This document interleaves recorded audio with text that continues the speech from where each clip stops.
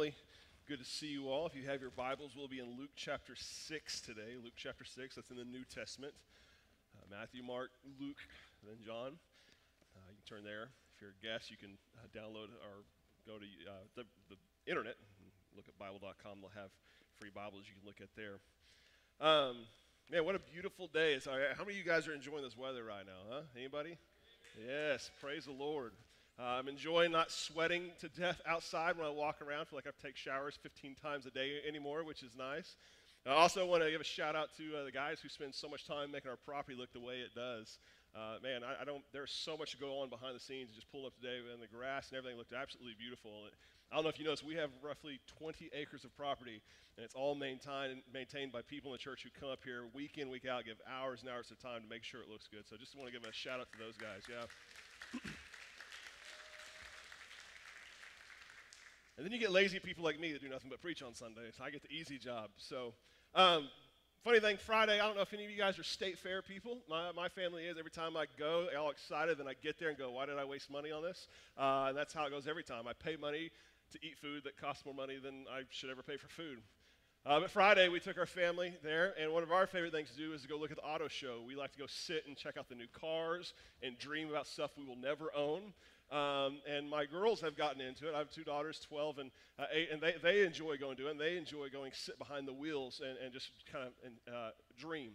My oldest daughter is getting at the age now where she's starting to dream about owning a car.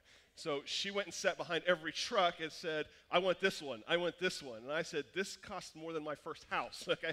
You're not getting this one. Well, all upset because, she dreamed about it. And I told her, I was like, when you turn 16, you're going to be happy with a car that runs. I can promise you that. That's all you will care about. You will not care as much about it. I don't know if you remember growing up being that age where you start to get to where you're 16 years old, getting your license. Anybody remember that? The freedom, the joy that came from it. Your first car. Do you remember that? Do you remember getting your driver's license or first car? I don't mean to be rude. Some of you got to go way back to that. Some of you are still looking forward to that. Some of you don't know what that is. It's all good. I remember turning 16 for me, getting my driver's license, so ready to have a car and have the freedom to just enjoy this amazing gift. And on my 16th birthday, came back from a Christian leadership camp called Super Summer, which is an exhausting camp. I was tired. Little did I know, when we came back, the day of was June 6th, my birthday, and my parents threw a surprise birthday party for me. And so all my friends, who were also my church friends, came with us. We all just got back from camp, came to my party, and there we are sleeping on the table because we're so exhausted from camp trying to enjoy this party. And I had one gift. I had no idea what it was. And I opened this tiny box, and I opened up a set of keys with a Mustang emblem on it. See, my dream car growing up was a classic Mustang. I always wanted one, thinking I'd never be able to get one. And my parents had surprised me, and when I went outside, there was a classic 66 Mustang sitting out there that was mine, that needed a lot of work. But it was mine. And I remember having that bad boy and just sitting in it for hours and hours on end, just taking in the smells, enjoying it. I mean, I would just sit and enjoy having that. It's amazing the joy, the freedom, the gift that comes from driving, right? It's something we look forward to, something we can't wait for. I bring that up because it's interesting. Last week we had Todd Fisher, who is the executive director for the Baptist Convention of Oklahoma, and got the gift. Emily and I got to go and have lunch with him and his wife afterwards. And an interesting and small talk conversation, because he helps with Fall Streak and does some of that as well, and he says, it's interesting.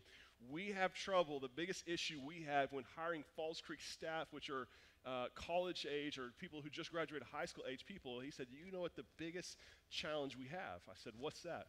He said, many of them don't have a driver's license. And I said, really? And he said, now here's the amazing thing about it. He said, do you want to know what the main reason of why they don't? And I said, too expensive? I don't know. Maybe they failed the test. And here's what he said. The main reason they don't have driver's license is it comes from a fear of driving. Is that not crazy? Like, I could not turn 16 fast enough to get my license, right? I didn't care what I was ready to get. I was so looking forward to this gift, this blessing, this joy, this freedom I have. And yet nowadays there's a culture growing up of a fear of driving, a fear of this gift. My question is this: what happens when something meant to be a gift or blessing is viewed as a burden? What happens when something that meant to bring freedom, bring joy, bring a gift to us instead feels like a burden? I bring it up when you say, how's this time with this serious? Because in the same breath, some people view the Sabbath in the same way. See, God has gifted us with a gift of rest to enjoy the freedoms he has, for us to enjoy being fully human. And yet, for many of us, when it comes to Sabbath, we find it be a burden. We feel it's wearisome. We feel exhausting. We feel like something that, man, I just really don't want to do this. When I say Sabbath in a sense, I mean a day of resting, of just stopping and enjoying not being God and allowing God to be God. And we struggle with that. We struggle with that. The series we've been going through is called Redeeming Rest. Has been trying to unpack for you all what does the Bible say about rest, why it's important, why you should apply it, and what it should look like when you're doing it right. Because if you're like me forever, I thought the Sabbath was just making sure you went to church on Sunday morning. And my life was drastically changed in many ways. My first church I served at, when we didn't have Sunday night service, and I thought that was so sacrilegious. How can you not have Sunday night service? Surely in the Bible it says somewhere, thou should have Sunday night service. I couldn't find it anywhere. And when we did it, and we used to stay at home, and me and my wife just sat and rested, just like, man, there's something just being that we realized we were missing out on, something that God was gifting with us. And so we're answering that question, like, what if rest is a burden? How do we overcome that? What's wrong in our thinking? And the answer, we're going to see in Luke chapter 6, which serves as our big idea, is this. Our rest is a gift that can only be found in Jesus. You see, when it comes to rest, if there's a reason you have trouble enjoying it, or if there's a reason for you why it feels like a burden, maybe you're viewing it wrong, maybe you're doing it wrong, or maybe here's something else, maybe something's missing that's vital in your life. And I want you to see that in Luke chapter 6 today as we look at the text. So hopefully I've given you enough time to get there. In Luke chapter 6, we're going to pick up. And this is right early on in Jesus' ministry. He's starting to make a wake into who he is. Early on, often Jesus would say, keep quiet, don't tell people who I am. He'd do his miracles kind of incognito and say, don't tell people. And slowly he begins to unveil, pull back the curtain to who he is and what he's about. And Luke 6 is one of those things that you just can't really hide anymore. So follow along with me. It says, on a Sabbath, he, being Jesus, passed through the grain fields, and his disciples were picking heads of grain, rubbing them in their hands, and eating them. But some of the Pharisees says, why are you doing what is not lawful on the Sabbath? Jesus answered them, haven't you read what David and those who were with him did when he was hungry? Like how he entered the house of God and took and ate the bread of the presence, which is not lawful for any but the priest to eat. Yet he even gave some to those who were with him. Then he told them, the Son of Man is Lord of the Sabbath. And then on another Sabbath, he entered the synagogue and was teaching. And a man whose right hand was shriveled was there. And scribes and Pharisees were watching him closely to see if he would heal on the Sabbath, so they could find a charge against him. But he knew their thoughts and told the man with the shriveled hand, get up and stand here. So he got up and stood there. And when Jesus said to them, I ask you, is it lawful to do good on the Sabbath or to do evil, to save life or to destroy it? And after looking around at them all, he told him, stretch out your hand. And he did, and his hand was restored. They, however, were filled with rage and started discussing with one another what they might do to Jesus. What an interesting text. Now I need to understand something. When you read literature, often in the Bible, it's more focused on telling a story than anything else. Luke is trying to tell the story from his perspective of who Jesus is. Now, granted, for Luke, Luke is the most detailed of all four Gospels. The four Gospels are telling from different perspectives of who Jesus is. If I sat and asked you, said, hey, I need some people to write a biography about Eric's life, and I would ask one of you as a congregant, say, I would ask Grant as a staff member who works for me, if I were to ask one of my kids to do it, and I was asked someone that I grew up from high school with, that they will write maybe four almost completely different stories, but it's about the same person, but it's all from their perspective, right? And that's what Luke is. Luke is writing from a perspective, and he gives a lot of details of what's going on. And I tell you this because he's making a point with the Sabbath in connection to Jesus, because you can see he tells two stories back to back. These obviously do not happen right next to each other. It says on one Sabbath this happened, then it says in verse 6, on another Sabbath. He's trying to make a point about what Jesus is doing on this Sabbath day. And Jesus is showing us something about rest in this and how it's meant to be a gift to God. And here's what I want to teach you through as I unpack that point. How do we enjoy rest as the gift it's intended to be? Well, look at verse 1 through 5. The first thing I want you to look at is this. How do we enjoy the rest as the gift it's intended to be? Is first and foremost, we have to look for the purpose, not just the rules. We have to look into the purpose, not just the rules. Look at verse 1 through 5. It says, on a Sabbath, he passed through a grain field, and his disciples were picking up heads of grain, rubbing their hands and eating. In other words, his disciples were starving for food. They didn't have anything. When they were walking through, they'd take wheat, you would rub it to break it up, and when they do it, through the friction of the heat, it would make almost like a paste or like a dough-like substance, and you'd sit and chew on it, and it would give you enough nutrients to make it by, if you will. They're literally just grazing as they go. And for whatever reason, you have these Pharisees that see them, and they're trying to tie it back to work. They're literally like saying, hey, listen, they're harvesting, they're threshing, they're cooking a full-course meal. I mean, can you imagine being told that when you see that? I wish I got blamed for stuff like that, where I did the bare minimum, like, Eric, man, you're working hard there. Yeah, I'm just making some stuff here. That's all it is. I do it with my family all the time when it comes time to cook meals. I'll say, you know what, I'm going to cook a meal, and I'll jump in my car, run to McDonald's, come back, and I'll tell them, hey, do you guys enjoy what Dad made? And they're like, you didn't make it. I'm like, I made it happen, didn't I? Okay. I get credit. It counts. It counts. Jesus and his disciples are being accused here because of something that seems obscure. Even more interesting to me is these Pharisees are on high alert. They're obviously looking for him. They're trying to catch Jesus in the act. It's less clear in this as you see later in verse 6. How do we know this? Jesus and his disciples are walking through fields as they're going, grabbing and making it. And where are the Pharisees? How do they know this information? They're following them and watching every step of what they do. They're trying to catch them in the act. Now, what's interesting is what they say. They said, why are you doing what is not lawful on the Sabbath? They made me ask, like, was this actual a biblical command? Does God actually tell them they can't do this?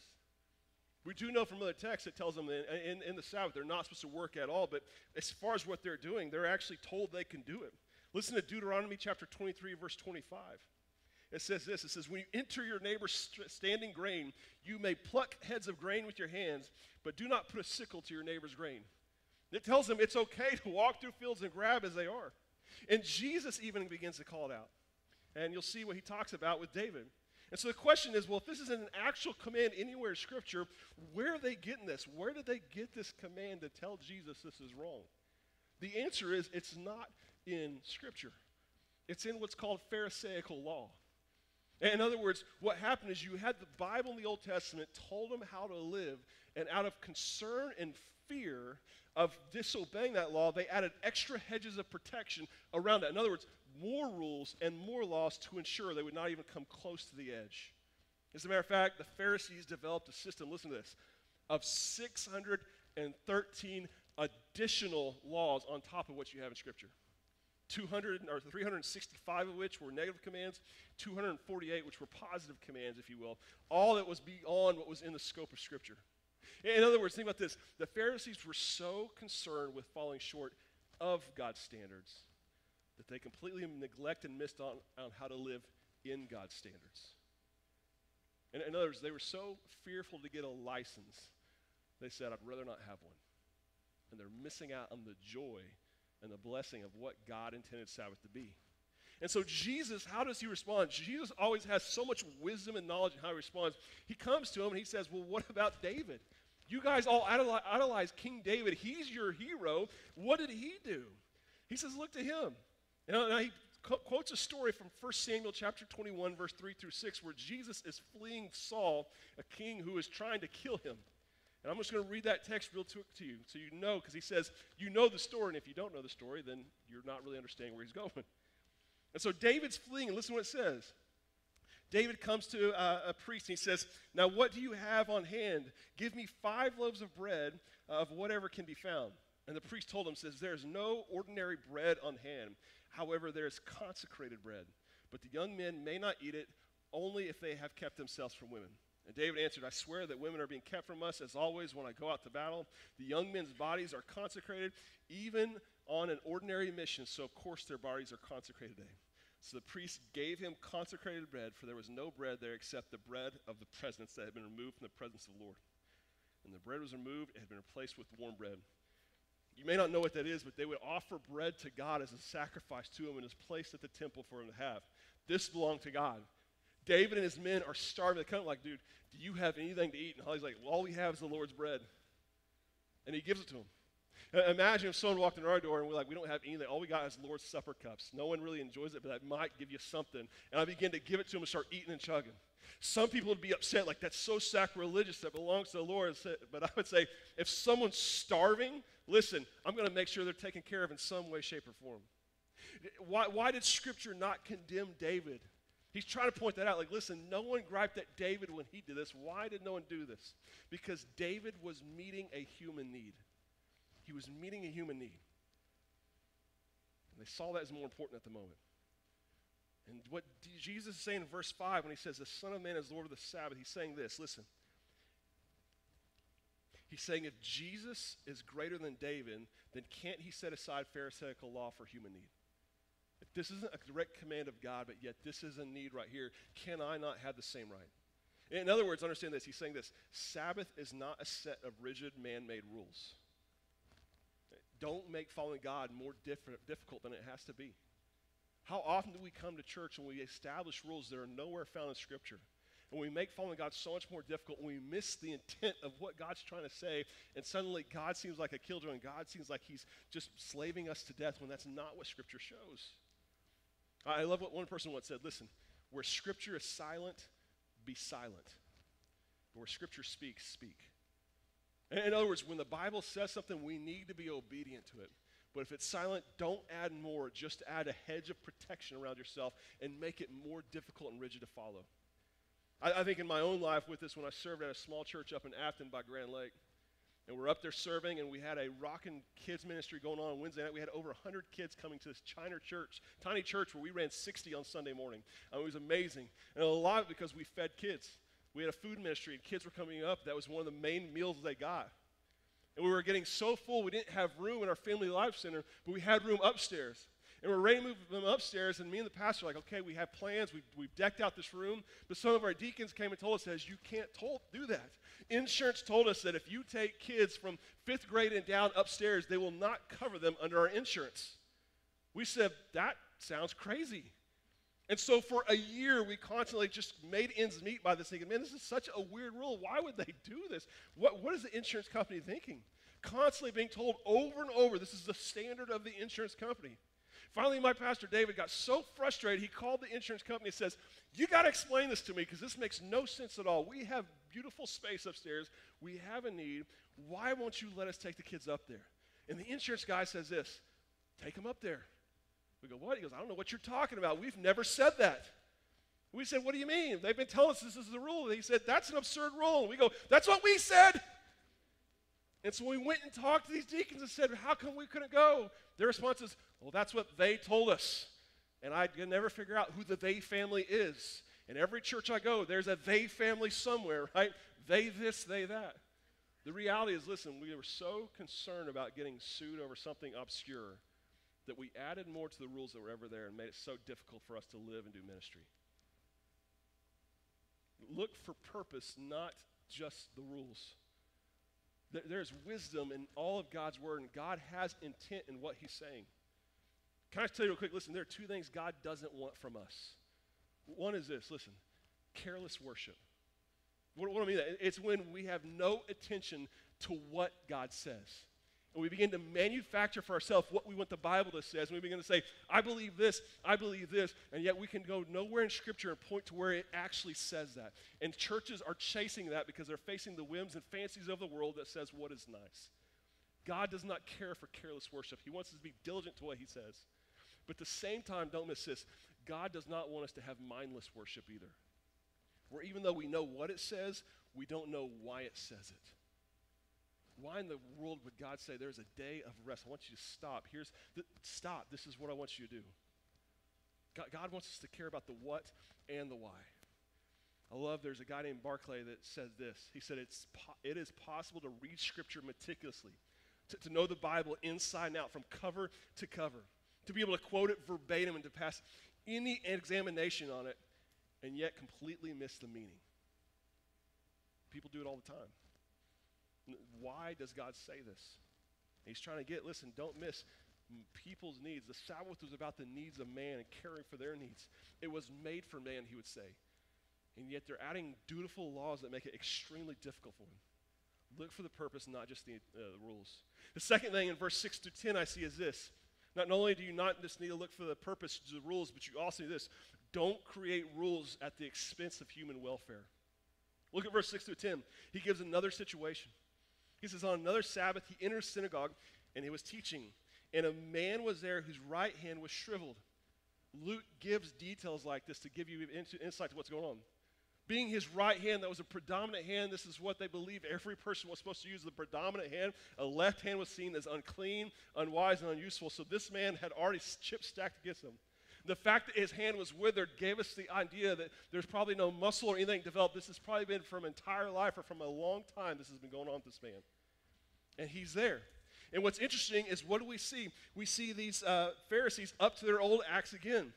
It said a man was there whose right hand was shriveled in verse 7. And the scribes and Pharisees, what were they doing? They were watching him closely to see if he would heal on the Sabbath, that they could what? Find a charge against him. It makes me wonder. It doesn't tell us this. It makes me wonder, did they stage this and set this up? Did they tell this man whose entire life, man, I wish I could just be healed of this, said, hey, come, there's this guy here that could probably heal you on this Sunday morning if you would come to church and do it.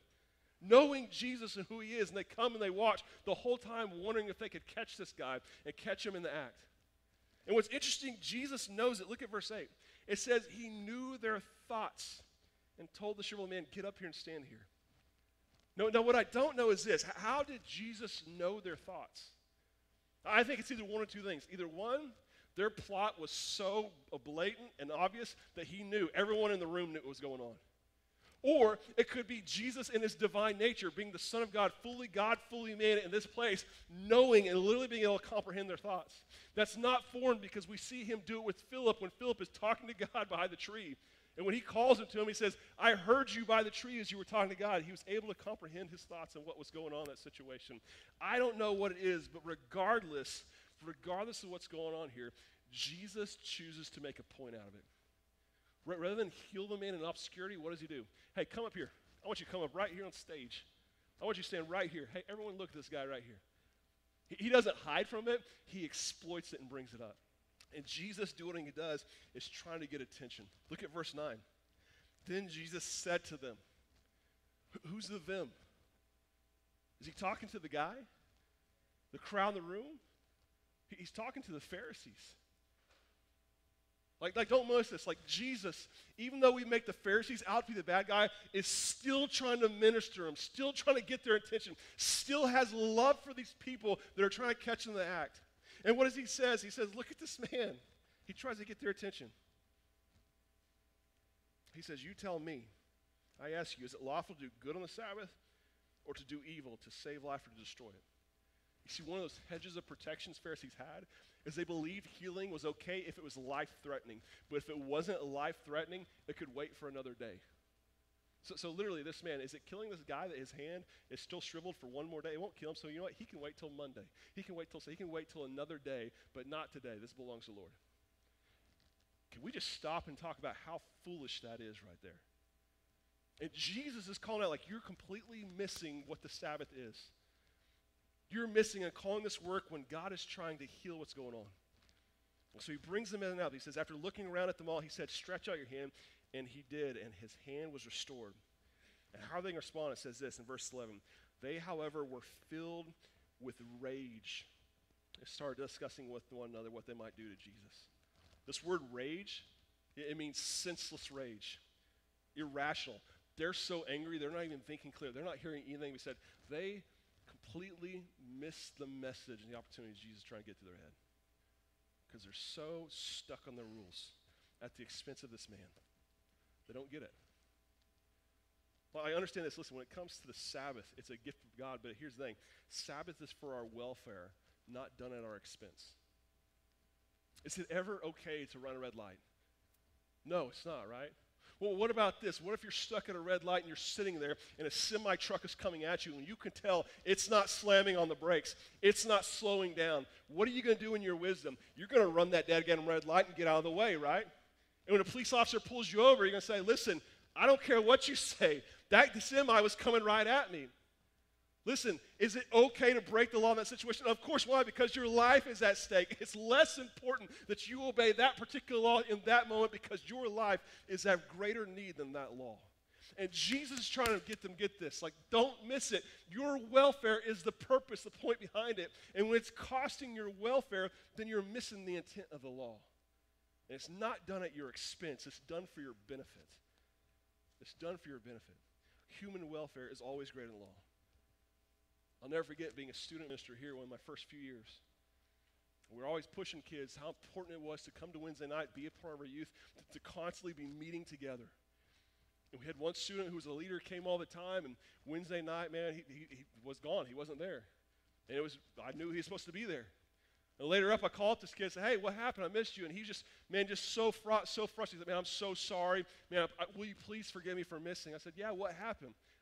He said, well, I got stuck later with practice, and I had one of the kids on my team who I've been trying to talk him to come to church, and we sat, and he began to ask me about Jesus, and I shared the gospel, and he prayed to receive Christ. I said, that's amazing. He goes, I'm so sorry for missing church. I said, who cares? Are you kidding me? This kid got led to Christ because of what you did. It saddened me this student was so caught up that I would be angry that he missed church and possibly miss the opportunity of sharing someone the gospel. And I tell him, listen, you're missing the whole purpose of what's going on here. Do you need to be here? Yes, it's important. Scripture makes it clear we do not need to neglect meeting together. That's so important. But human welfare and what you have here is so much more. Don't create rules at the expense of human welfare. The last thing is this: how do we enjoy the rest as the gift it's intended to be? It actually comes from verse 5. It's this: Jesus has to be a part of it for it to be a gift. In other words, you can never enjoy the Sabbath. You can never enjoy rest absence of Jesus Christ. You say, where do you get that from? Well, look what he says in verse 5. He said, the Son of Man is Lord of the Sabbath. Son of Man was a term used in the Old Testament to describe both the humanity of mankind. You see in Psalms chapter 8, just about how we are human. He's like, I am human just like you. But it also was a divine prophecy of the Messiah coming. You see in Daniel 7 pointing to it. About someday the Son of God would come, the Son of Man. He's talking about, listen, I who come in flesh and blood, the living God here on earth, am God of the Sabbath. I'm the Lord of the Sabbath. What does that mean? Why is that? How is Jesus Lord of the Sabbath? It means this, what he's saying. He has authority over it. God has given him authority over the Sabbath and what it means to rest. It's his to have, it's his to give, and it's his to rule over. He makes the rules. He decides how it's done, how it's enjoyed, how it's taken care of. So in other words, for us, if you don't know Jesus, you will never be able to enjoy the Sabbath. How can you enjoy something when you don't talk to the person who tells you how to enjoy it? You never will. You'll constantly try to make it up or assume from other people. You will never be able to enjoy it without knowing Jesus Christ. Even more so, listen, you can never enjoy the Sabbath if you don't have Jesus. Because Jesus paid the price for all my shortcomings. Jesus was perfect, so I don't have to be perfect. Jesus obeyed the law so that all my shortcomings are taken care of. And without him, you cannot enjoy it. And so let me say it like this. If rest feels like a burden, you might not know Jesus, or even more so, you might not have Jesus. And so if this thing for you feels exhausting, and you come to the end of each week saying, I don't have the energy, and you don't know how to stop. You don't know how to enjoy just letting God be God. You don't know how to let go of the fact that maybe your bills aren't working out quite like they are, your job's not working out, your marriage or whatever it is not panning out like you want, and you just think, I can't rest from these situations. I can't stop. How do I stop? It's most likely could come from a point where you don't know who Jesus is, because he says, seek after me. Seek first my reach and his kingdom and his righteousness, and all these things will be taken care of, added to you. Or it could be you don't have the source that brings rest and joy. And so my closing question is this: do you want to enjoy the gift of Jesus today? And with Jesus comes rest. So some of you are trying to pursue rest without Jesus, and you're going to find it exhausting. because it's going to be built on man-made rules that will never live up.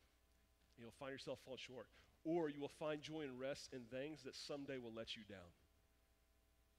Man, my finances are doing great right now. And then suddenly that all gets sucked away. What happens to your rest then? The things that you thought were consistent suddenly become inconsistent. But what happens when we place our faith into the steady and consistent sovereign Son of God? I don't have to worry about the ebbs and flows of life because I can constantly trust he will always stay true and steady. Is rest hard for you? Today, I'd love for you to respond to that. Grant and the worship team are going to come up and lead us in a time of worship and reflection, but I'm going to ask you to respond to that. If you seriously struggle with rest, what's stopping you from doing it today? Do you know Jesus? More so, do you have Jesus? Because you can't enjoy this gift without him. So I'm going to ask if you just close your eyes and spend a second with God, just talk to him. Ask him to expose your heart what's going on. Ask him right now, God, have I really found rest? Have I really enjoyed rest?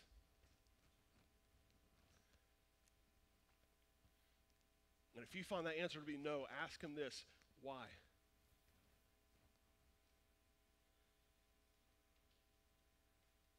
If you claim to be a child of God and you have come to some point in your life where you have asked Jesus Christ to be your Lord and Savior, you've acknowledged that you have fallen short of God's glorious standards and that you cannot fix yourself, but Jesus, through the death and sacrifice on the cross, has made it right for you.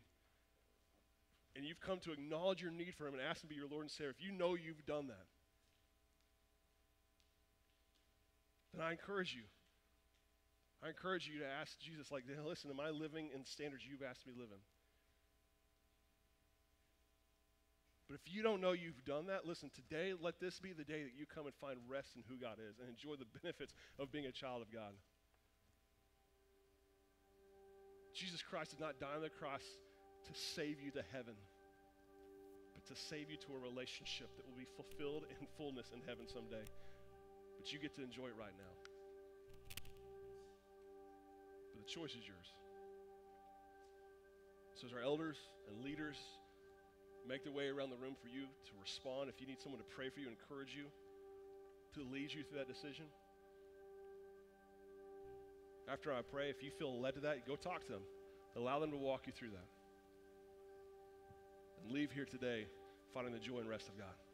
Father God, I love you so much.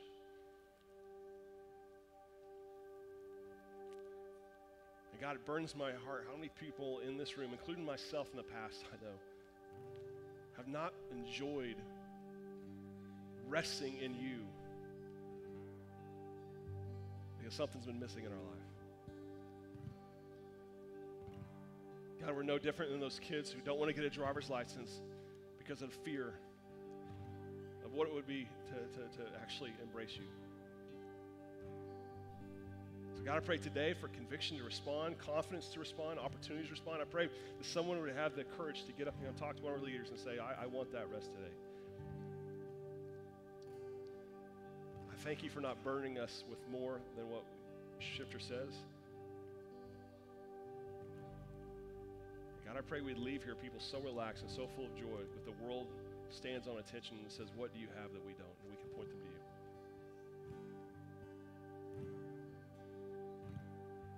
We love you and praise you. In Jesus' name I pray. Amen. We're going to worship, and I just encourage you during that time, if God's stirring your heart, you need someone to pray for you. It could have been nothing I preached about today. Maybe something else has been on your heart today, and you've been so distracted by that today, you just need someone to pray for you. That's okay. If you need that, we got leaders in the back. We got elders up here and myself. You come and talk to one of us. We'd love to pray for you. Or maybe you were convicted and you're not sure if you have Jesus, and today's the day that you say, I need to have confidence in my salvation. Come and talk to one of us. I pray that you'd do that. But I'm just going to challenge your response. I'm going to ask you to stand and let's worship to God.